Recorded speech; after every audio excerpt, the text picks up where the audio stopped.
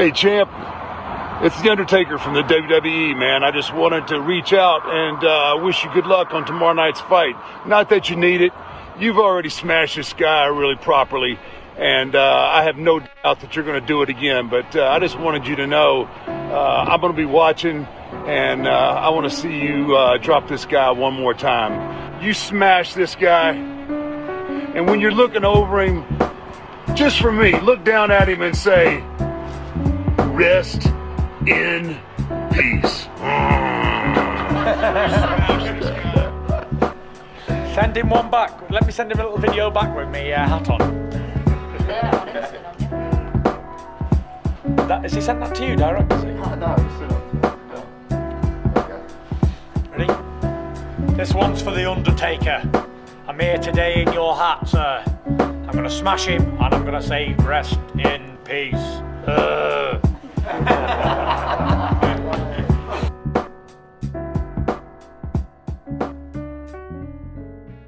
And welcome back to the number one podcast in the sport, where Frank Warren and BT Sport are back doing that business with the Mexicans. Hopefully no lawsuit this time. And yeah, so welcome. It's Saturday. It's the fight to end them all, apparently. The trilogy's upon us. And I don't know if it's just me, but this whole Fury Wilder build-up it's been strange. And I've heard people talk, and you have to remember a lot of these guys in the media, it's their job to give you stories where, to be honest, there are no stories. I think what you're seeing now is two guys who are actually fed up of each other. You know, Fury's played his best hand, Wilder's played his best hand. We're all looking, going, what can they do differently? And you're like, we're 3 years into this between, two elite level professional fighters. There's nothing else they can do. After this, it has to stop. And not just it has to stop, these two cannot be in the same room as each other for at least 2 years. I think that's where we need to get to. Because I'm intrigued with the results of the fight. I'm not that interested in the nuances. And I know there are people tweet me back going, oh my God, there's so much to this fight. There really isn't. Ignore Bunce, it's not even Costello anymore. Ignore Bunce, ignore all those other outlets. Let me keep it really, really simple. This fight is simply about the desire to perform. It's not about tactics. It's not really about technique, because these are world championship level fighters. They're already at the top of their game. If they haven't seen it in a fight, they've seen it in sparring. So this is really about, can you get the maximum out of your performance tonight? That's all it's about. It's not about, well, if Wilder moves his foot 2 inches to the left, he opens up 15 different options. It's not that. It really, really isn't. It's this. It's understanding what you need to do psychologically, and it's committing to doing that. That's really what this fight's all about. And so I'll explain what I mean by all of this. I remember, digging back in the archives, there were two super heavyweights, right? One I trained, one I didn't train. Courtney Bennett, who I did train, and George Fox, who I didn't train. And when Courtney was coming up, and he was still quite raw, quite novice, really intelligent, like ring intelligence through the roof, just hadn't had enough months and years in the game to bed it in. But he had a name. And so Team George Fox, which was IQ/Neasden back in the day, shouts out to those guys, we're like, we'll take the fight. Okay. And so we're like, who's this George Fox? We don't know who George Fox is. And then it comes out that it's Don Charles' son. And you're like, whoa, so this guy's come up around guys like Chisora, this, that, and the third. He's 6'7"? Oh, okay, so you think this is going to be an easy night. But we already knew we weren't going to do him on experience. We weren't going to do him on anything. And so what we thought was, in my head I thought, okay, cool. If this guy's as special as they say he is, let's take the loss early in the career, okay? If we want to take that L, let's take it now and then go the rest of the time unbeaten. Easy. So we said, right, make the fight. So they make the fight and we're like, okay, it's a couple of months away. We've got fights in between. It just so happened in those intervening fights, Courtney knocked out both of his opponents. All of a sudden, that fight didn't happen. Okay? So every 6 months or so, we asked them if they wanted to fight. No. So we never boxed on the club show. But we did box at the Haringey. And the key part was, we did our bit. We beat our guys comfortably. Stoppage in the quarters, dominant win in the semis. So in the semis, we then watched George against a kid called Taron Willett. Now, Taron Willett was 128 kilos at the time, I think, and he was about 5'11". Big lump of a human being. He's lost a lot of weight now, and I think he either turned pro or he wants to turn pro. Exciting style for a small heavyweight, and he can crack, right? So after that semi-final, George Fox comes out the ring. I said to Courtney, just look at him as if you've been doing this for 20 years. And George came over, smiled and went, did you like that? Courtney just went, average. And you could see the color drain from George Fox's face at the time. And I don't say this because I'm cool with both guys now, but it was that point we thought, no need for tactics in this. I remember just saying, all you have to do is perform. And your performance looks like this. A fast pace and combination punches. You already know the rest. You just have to do that for 3 rounds. And it's easy for you. And what did he do? On that Sunday, he set about George. Is George the better boxer? Maybe. Better technician? Maybe. But for 3 rounds, he couldn't be that person. And Courtney could be who he wanted to be. And so that's what you've got to do with Wilder against Fury. You've got to accept that you're not going to out-technique Fury. You're not going to outdo him on tactics. You're not going to outdo him on experience. You're not going to show him anything he hasn't seen before.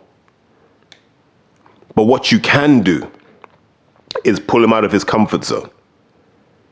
And we've seen that happen before. John McDermott did it. Steve Cunningham did it. I'm not saying they did it successfully, but they did it enough to say, what if they'd been bigger guys with bigger punches? What could they have done? Because this idea that Fury is this impenetrable wall is a myth. He is if you fight at his pace. So what do you look for if you're Deontay Wilder? You look to control the pace. You look to set the pace for how many shots are thrown and where they're thrown. Like Otto Allen did against Fury, where he said, I can't outbox this guy. I'm just going to set about him. And whatever happens, happens. Now, there's arguments that fight should have been stopped with that cut. There are also questions about whether that cut will open up again in this fight. Which is something, we wait to see. Like the Furies and cuts seems to be a theme in the last few years. So let's see what happens with that. But for me, as long as Wilder just goes, look, I'm here to fight. I'm fighting for all the things I've said in the press conferences. I'm fighting for that reason. I'm not fighting for ego anymore. I'm fighting because when I came into the sport, my child needed health care. Yeah, that was it. My child needed health care. I'm fighting for this because my family need to be secure. I want to know that I put my body on the line so my family never have to worry about money again. And maybe once you get past that, you can say, actually, I'm doing this for my legacy too. And if you're Fury and you're like, I got to fight this guy for a 3rd time, like, what more do you want from me? I outboxed him in the first fight. I ran him over in the second fight. What more do you want from me? And that puts a different kind of pressure on Tyson Fury psychologically, because now he's like, I don't know. What can I do now? Apart from that whole southpaw thing that he does, there's not much else he can do. But I think with the southpaw thing, he leaves himself open. So that's not really an option on the table for me. But if for the technique heads out there, if I was going to look at something in this fight and say what's going to be really interesting, it will be the Wilder foot speed. Because at his best, Wilder just closes that gap. 1 minute he's out of range, the next minute he's in range. But normally it comes behind the double jab. And that's him at his best. I think in the first Fury fight, he thought he was just going to knock him out. In the second one, he tried to knock him out. Sometimes you can't force a knockout. It's the equivalent of walking into a strip club with no money in a box full of condoms, right? Every stripper's going to walk past you because they can see you coming a mile off and they know that that's all you're bringing to the table. And it's the same with Fury. If you go for that knockout, he's waiting for it. He knows what shots you're going to try and knock him out with. He won't let those happen. He'll nullify those. But if you just aim to hit and hurt him, if you just aim to have Fury respect you, if you just commit to letting your hands go, and it's a flippant expression, but what it essentially means is you commit to throwing punches at your opponent. You don't wait for the perfect opportunity. If I've got both hands up, spare my guard. Come round the side. Make it so that there's no hiding place for me. If Wilder does that to Fury, I think it's an interesting fight. From Fury's perspective, I think you just mix it up in this fight. I think there'll be times you've got to box. I think there'll be times you have to dominate physically. Because without those two, I don't think you dominate the psychology of the fight. If I'm Fury, I'm committing to the middle of the ring. And if I'm Wilder, I'm fighting for that middle of the ring. Because the ropes did him absolutely no favors at all. And this is a legacy of having terrible trainers, because terrible trainers will have you going to the ropes without the tools to actually operate on the ropes. How many times have we seen it in a British ring where the guy just slides to the back? And as much as he's a close friend of mine, Denzel did this against Felix Cash. He did it against Heffron. He just slid back to the ropes. But he didn't have the tools. Like, when you're on those ropes, what are you actually going to do?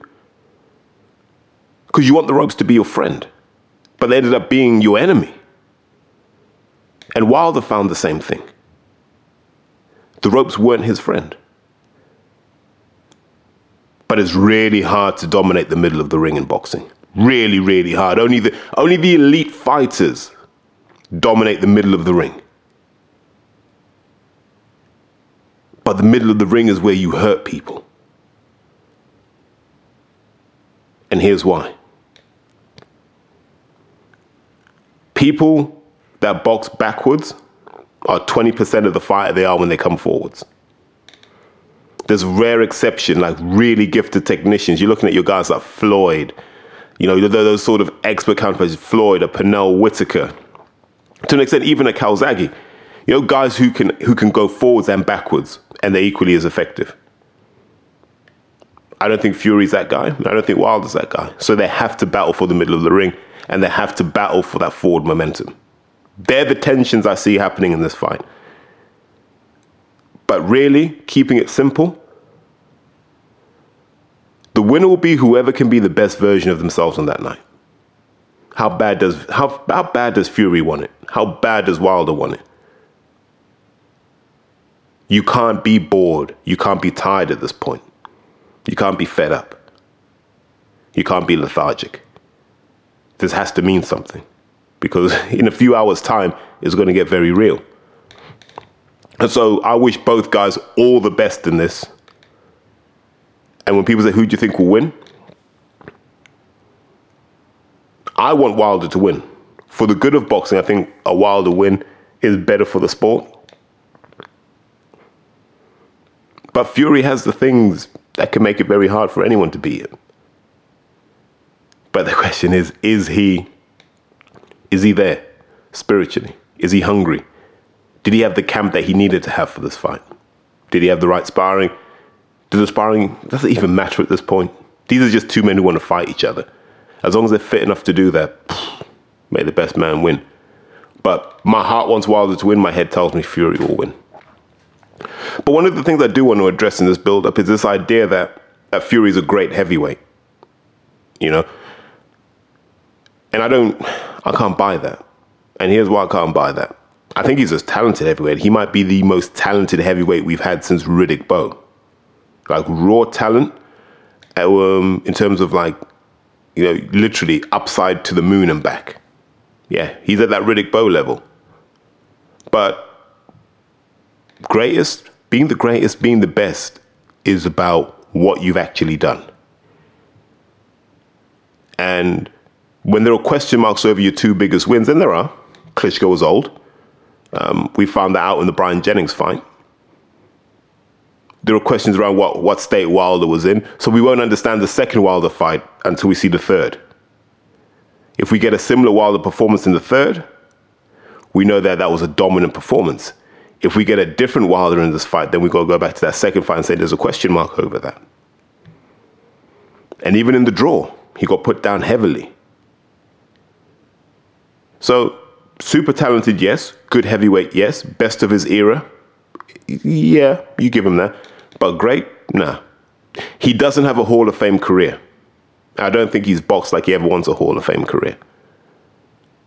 And I think that's the key thing. Keep that in mind. Fury, for whatever reason he fights, maybe he fights because he enjoys it. It's not about legacy and it's not about pleasing the fans. You know? Whereas you look at Wilder,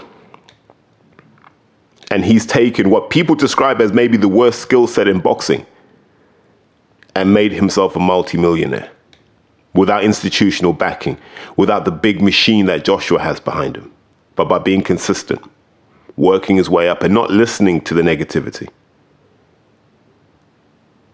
Maybe after this fight, people will respect him for the fact that he took on all challenges.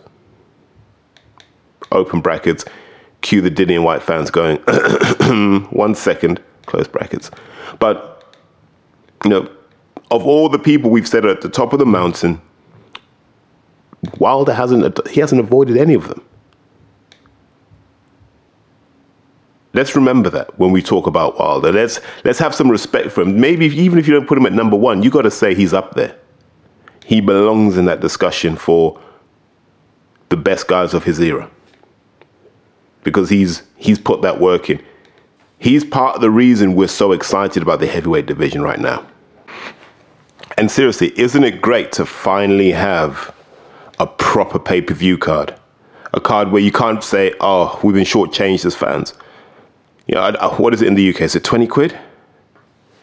So this is cheaper than a Joshua pay-per-view, and it's, you know, two of the three best heavyweights boxing each other. Then you go down the card, you got Helenius, the perennial overachiever against Kaurinaki, who doesn't look like the modern heavyweight, but has that work rate, you know, and has that sort of grit, that sort of old school hard man toughness. So that's a good fight. You got Efe Ajagba versus Frank Sanchez. Is it the raw power of Efe Ajagba, or is it the Cuban finesse of Frank Sanchez? Don't know. What we do know is the Cubans tend to struggle. Now, once they get to the pros, they tend to struggle. They don't necessarily struggle with power, but they do struggle when it comes to how bad do they want it. So I think these are all interesting subplots. I think you got J-Rock coming back, who, let's not underestimate how good he was at 154. God, I can't even remember who else is on the card. Belanga's on the card as well. So this is depth. This is depth in a way that, as UK fans, we would never get on pay-per-view. So kudos to PBC and Top Rank for actually putting a budget into the undercard and giving the fans a reason to come early. You know, massive respect to that. I think this is the best pay-per-view card we've seen since one of the Mayweather ones, right? It's a long time since we've seen a pay-per-view card this deep in terms of meaningful fights and fights that will entertain the fans. Because you got the new guys coming up, you got the established guys, and you got the old guys, you know, having their final hurrah in guys like Helenius. So as a fan, what more do you want? What more do you want? We should be praising this card, and we should be saying, this is what we expect as fans. You want us to pay money, give us this, and we'll pay every time. But as I keep saying, boxing fans just want to moan all the time. So they'll find a reason to moan about this card. They'll find a reason to be negative. And it's one of those things, I keep coming back to it. It's like being at school.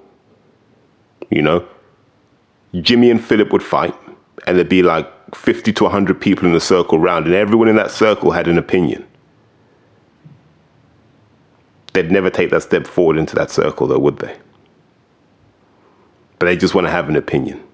And sometimes boxing fans are like that, and they refuse to check themselves. You know, this is a time to be positive about boxing. I think if you're going to moan, you're almost going to say there's too much boxing on Saturday. The DAZN card is good. The Frank Warren card is what it needs to be as a warm-up to the pay-per-view card, right?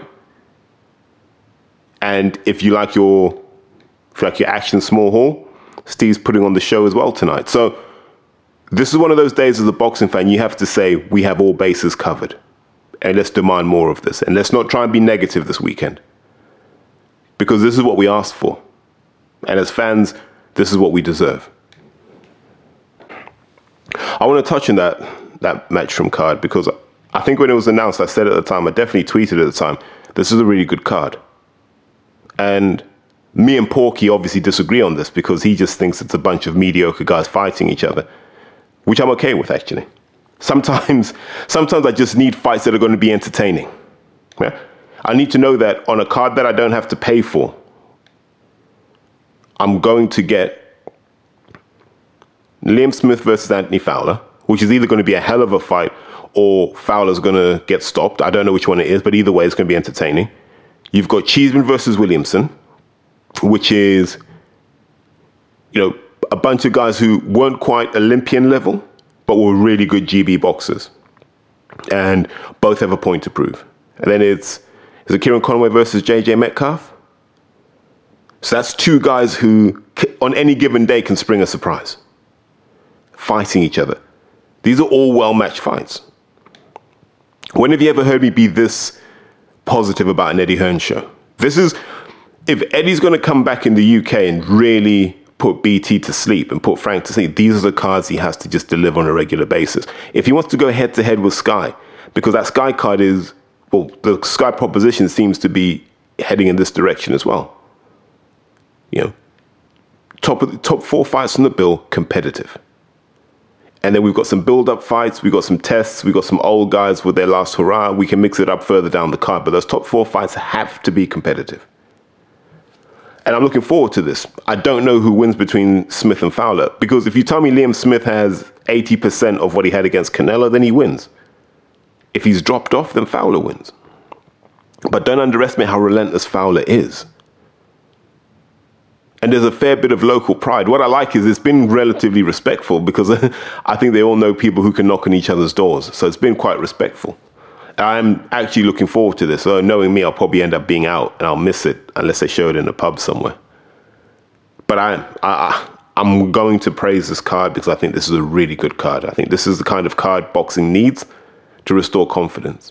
And it's the kind of card that becomes more difficult the more we spread out the talent between 8 or 9 different promoters. I don't think that works, if I'm being honest with you.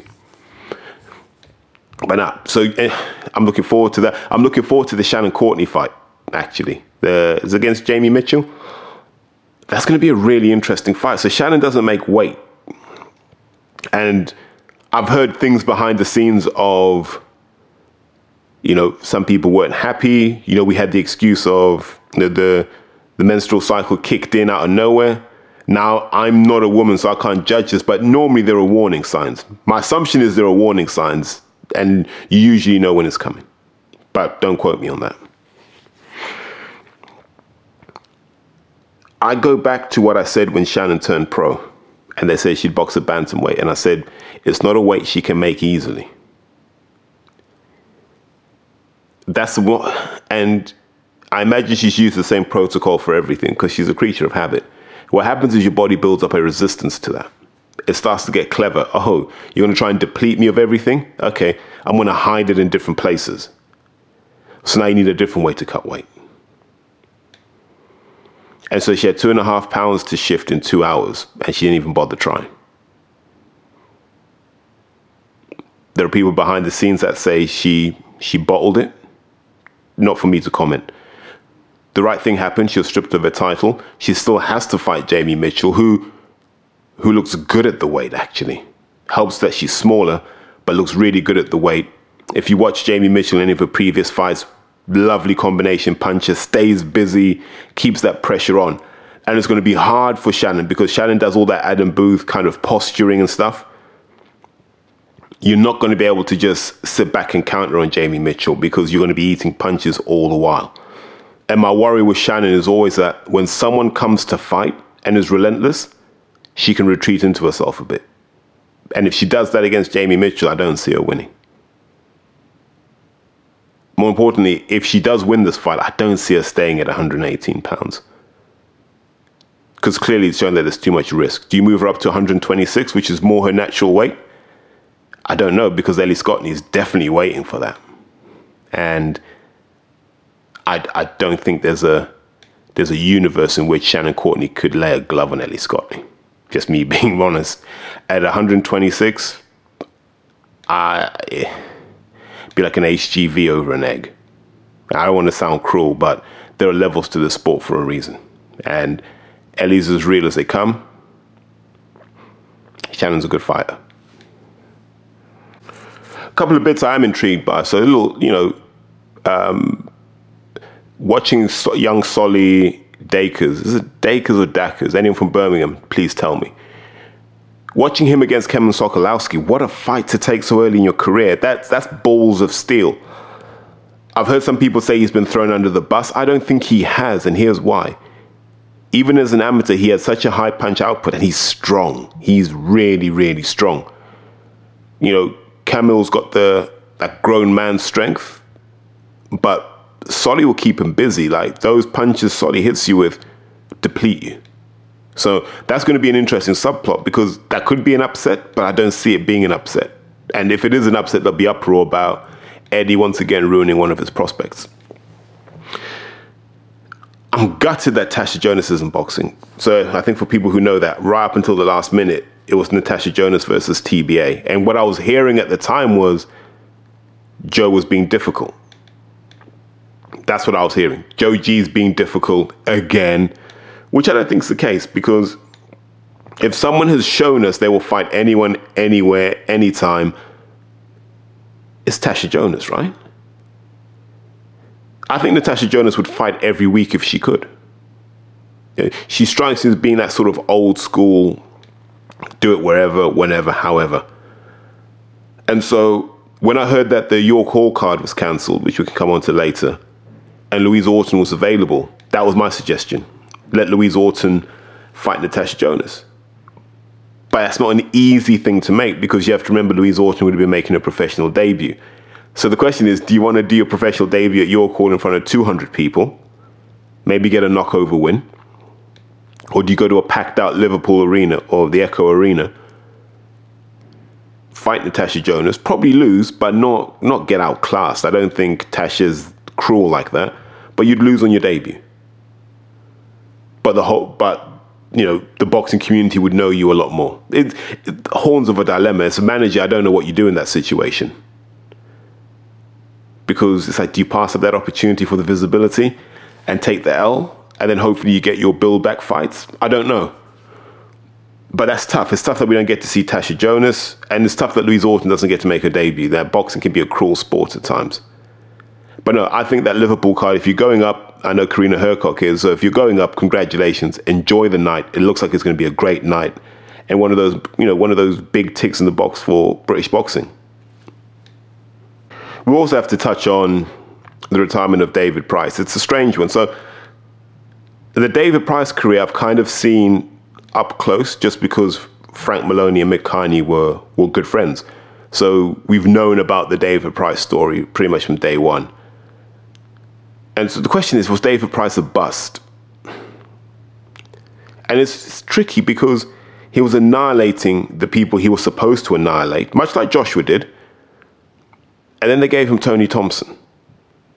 And the same thing that happened to David Price will happen to Joshua against Ruiz. You suddenly had an American who knew his way around a ring. And we don't prepare our big guys for that. We teach them to be 1-2 merchants, just overwhelm them with 1-2s. And Tony Thompson wasn't there for that. And my theory was always that Tony Thompson showed David Price how little he actually knew about boxing. And the rest of David's career was trying to close that knowledge gap, which led to him overthinking and deviating from what made him devastating, which was just a big jab and a big right hand. And he never rediscovered that. People can say, he was rubbish every time he stepped up. I genuinely think he became a guy who overthought, because he's not an idiot. David Price is a reasonably smart guy. And sometimes when you're too smart, you end up overthinking. And you overthink when you don't trust your team, when you feel that they are not giving you what you know you need. And so you saw him start moving between trainers, but he was moving between mediocre trainers. So he ended up in that position of, I'm not learning anything. I'm getting my backside handed to me. Remember there was that time where he was trying to work with Lennox Lewis and that didn't work because Lennox was like, I can't work with these other people in this camp. So I think David Price's career is a wasted opportunity. The guy was dominant as an amateur. Coming up, he was dominant as a pro. He just never had the right teacher. There wasn't a guy that understood who David Price is as a human being and therefore how he should box and how you then deal with various situations within that boxing identity. He didn't have that, and he's paid a heavy price for that. You know, I'm sure he's made good money from the sport, and hopefully, like, he'll never have to come back. But I think David Price will be one of those what-if boxers where we're like, I wonder what would have happened if. Yet at the same time, let's not let that pull us away from the fact that he delivered a medal for us for the Olympics. And, you know, the rule goes, anyone who's done something for their country is worthy of praise. So happy retirement to David Price. And, you know, tonight, sort of the merry-go-round he helped start carries on with Wilder and Fury. So last night, I was meant to be at York Hall watching John Pilato win the Southern Area title against a good friend of mine, Dom Akinladi. You know, tough, because I love both guys. I do. Like, I came up with Dom. Dom taught me a lot about the sport of boxing, a lot, because he knows a lot. And JP's obviously a guy I've worked with closely, and, you know, I've kind of been involved in his career in various forms for the last, 6-7 years. So the fight gets cancelled. They say it's because of medical reasons. I have no idea why. But it wasn't like they sold that many tickets that not having the main event was a risk. You know, that's the sort of night where you're taking the loss anyway. Just let the fights happen. Now they've got to wait till November 5th. And that's more training and that's more... I mean, sometimes I wonder how people box off televised shows. I wonder how they make the economics work because it's brutal. It's not just John, it's everyone else on the card. Like we talked about earlier, Louise Orton. And it seems to be happening all too often. You know, I've looked at the Goodwin card for this Saturday and it's not my cup of tea. I understand that there will be people who support guys like Liam Dillon and so forth. And good, go out to York Hall, have a good time. It just feels like small hall boxing's dying, and not through its own efforts, actually. I'm going to defend small hall boxing because the proposition is the proposition. It is what it is. But because Frank's moved down the value chain, and Eddie's moved down the value chain, and Sky/Boxer have moved down the value chain to hoover up guys who would have been small hall guys before, is hard. I don't think you'll see Linus boxing at York Hall again. And there's a guy who Steve could rely on for tickets, Brad Pauls, similarly. And these are good things, but it leaves a vacuum. And you may say it leaves opportunity, but if you are that good, Frank will pick you up straight away. They're not going to let you go through the small hall circuit. And that's a shame. I genuinely think we needed an apprenticeship league where guys could prove themselves and move up. And we've moved so far from that. And I don't think it benefits the young boxers coming up. I really don't. They know they can have a couple of performances in the amateurs and they can be on a Frank Warren show now. I don't know. That's, to me, not a good thing. You should earn the right to be placed in front of the public on TV. A lot of these guys haven't. Guys like Linus have. Jermaine Brown has. Mikel Lawal has. Some other guys haven't. They've just had the right contacts in the right places. And it's not a good situation. We don't want to see small hall boxing die. You know, it's a whole, you know, Tesco, Amazon, and the corner shops thing. You know, you eradicate the corner shops and then you put your own corner shops in place. But before that, you were telling us corner shops are dead. What you meant was you just wanted to control everything. And that's kind of what it feels like with boxing right now. So something happened this week that I picked up on. I don't think people have talked about it a lot. But it's interesting. Interesting for the hardcores. For the hardcores. No, so Ibra talking about offering prize money for the winners of the World Championships. Yeah. The World Amateur Championships are now going to have prize money. So that was enough to take in. And so what they did is they layered that on by saying, we hope that national federations will now start to introduce prize money for their national tournaments. And the pro boxing part of me went, yay, yay, yay, do that, do that. And then I paused for a second and I thought, that's going to get problematic. I'll explain what I mean. You give me a gym, I'm poaching every talented kid in every other gym. And I'm saying, right, I only want people in this gym that can win the ABAs, that can win me some money. All you other lot, you got to pay 20 quid to train here now. Then you'll see the GB guys go, well, if there's prize money, I'm down for that. Let me compete. And they have that unfair advantage. So what do? Do you give people an 8-week camp in GB so everyone can get up to speed? I don't know. What I do know is it will cause a lot of problems because you got to understand how tetchy money is in boxing in general. You take that to the amateur level where guys are giving up their time for free. Then it's a problem because now it's like, well, hold on, I'm giving up my time for free. You want to give the ABA champion 10 grand? I want half of that. And then the club says, what do you mean you want half of that? You're doing it in my club. I want that money. I'll work out who gets what. Now the boxer's like, how can the club control the money? That's not fair. You're not doing any of the work. So you will end up seeing a lot of this friction start to arise just due to what money can do. So part of me thinks it's a good idea because it gives boxers an incentive to stay amateur and it gives them an incentive to prolong their careers. But the politics behind it would be absolute murder. Literally murder. I'm not joking. Because there's rabid insecurity, jealousy, spite, all sorts of negativity in amateur boxing already. You bring money into it, whoo, who lit the blue touch paper? But let's see how that develops. Because I'm against it, but I'm not 100% against it. If it could be made to work properly.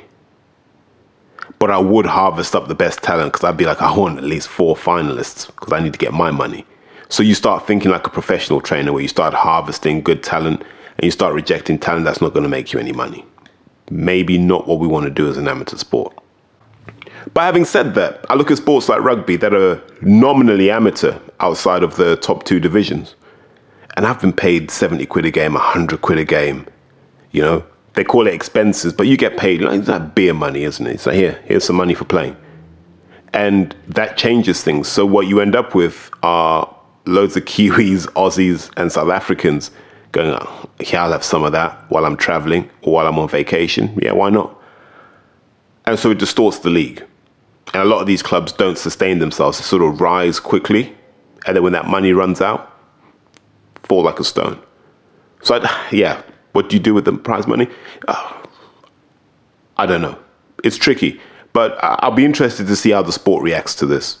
But I have a feeling people will be as much against it as I am. Maybe for different reasons. But yeah, prize money is a good idea. Boxing wouldn't know what to do with the money. I was wondering today, like, what the hell happened to Emma Williams? Like, we don't, Porky dragged Dave Caldwell over the coals for what Dave's done to kids. And by the way, no one was lying in those videos. Yeah? So let's be absolutely clear. No one's saying Dave did anything sexual with kids because he didn't. And I say this as a fact. He didn't. What we are saying is Dave behaved in a way as a young man. Yeah, remember this. As a young man in his early to mid-20s. He behaved in a way that you shouldn't behave around kids in terms of how you treat children. Like you can't be ranting and raving at kids the way you would a grown man or woman. Dave's older and he's wiser now. I've spoken to people, mutual friends. Dave's older and wiser. Does he regret that stuff? Of course he does. Now that he's a dad, he understands why what he did was wrong. Should he come out and apologize? I think you should. If you've done something in your past that's affected people into adulthood, you should apologize for it and you should try and make it right. Don't ignore it.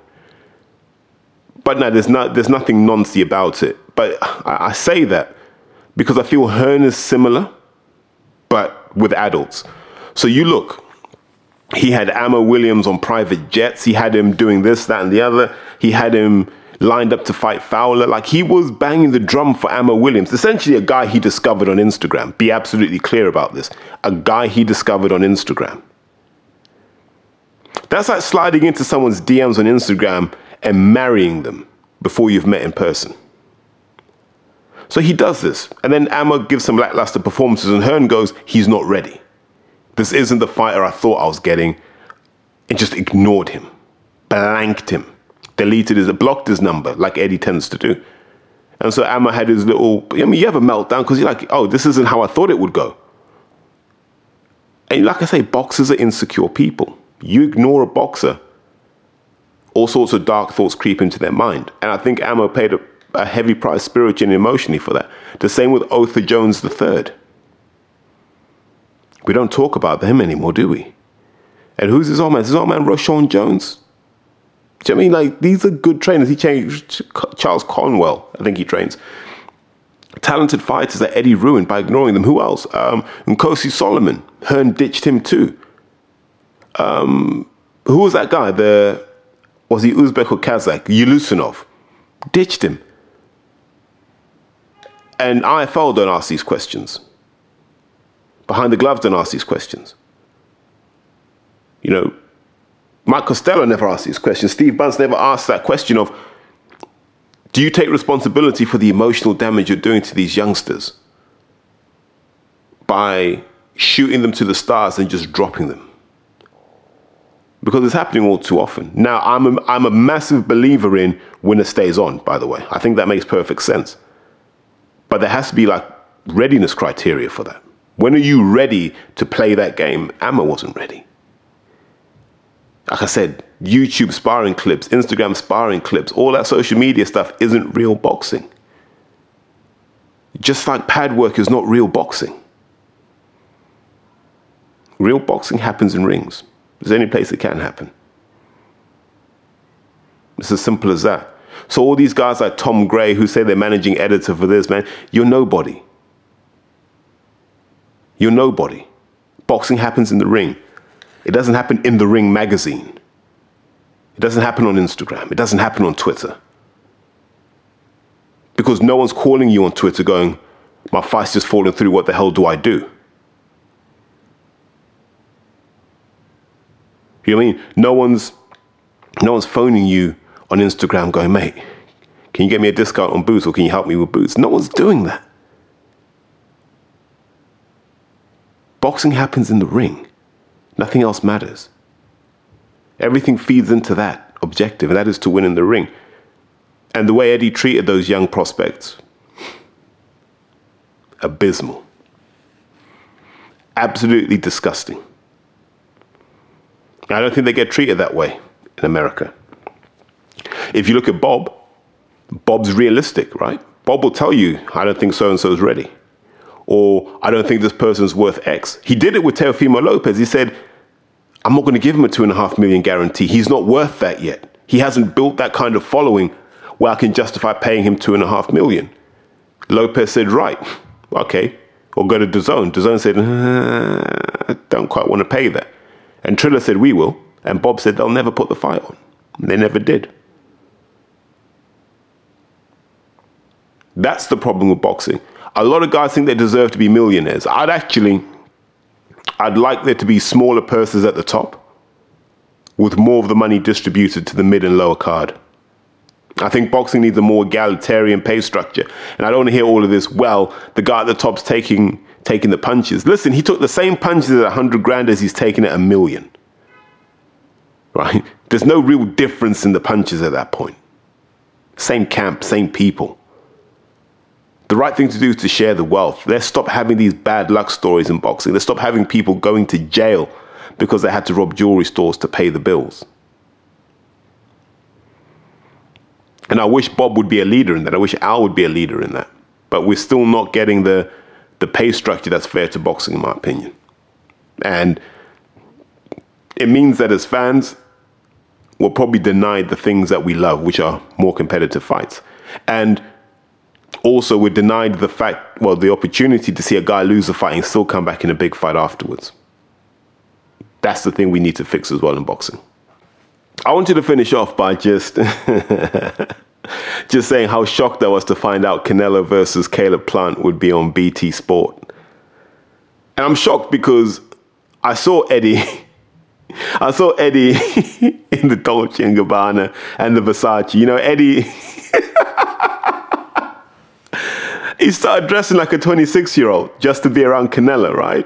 I'm sure he was going to buy himself the G-Wagon 6x6, just to go with it. But he sort of prostrated himself. He pulled his trousers down and bent down in front of Canelo and said, "I'm all yours."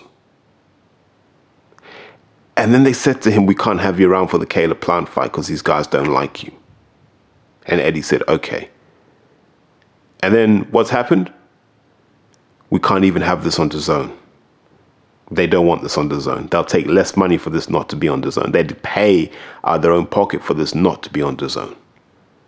And Eddie was like, "I'm still part of Team Canelo." And you're a bit like, well, you're not part of the money-making operation right now, are you? So what part of Team Canelo are you? You didn't make the fight. You're not staging the event. You're not broadcasting the event. Eddie, what are you doing with Canelo apart from hanging around like a jilted lover? And you can't go back to Joshua now because that's damaged goods.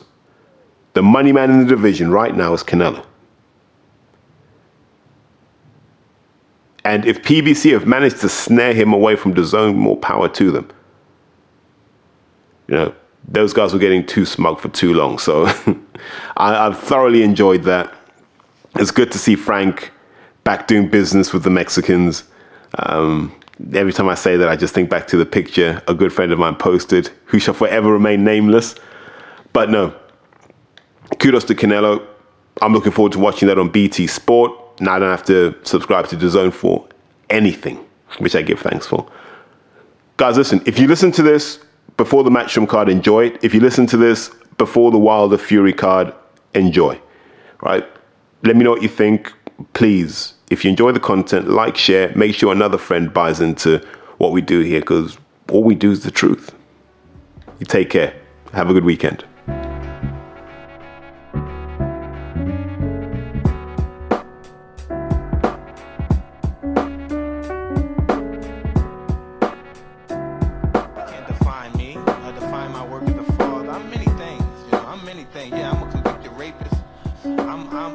I'm a hellraiser.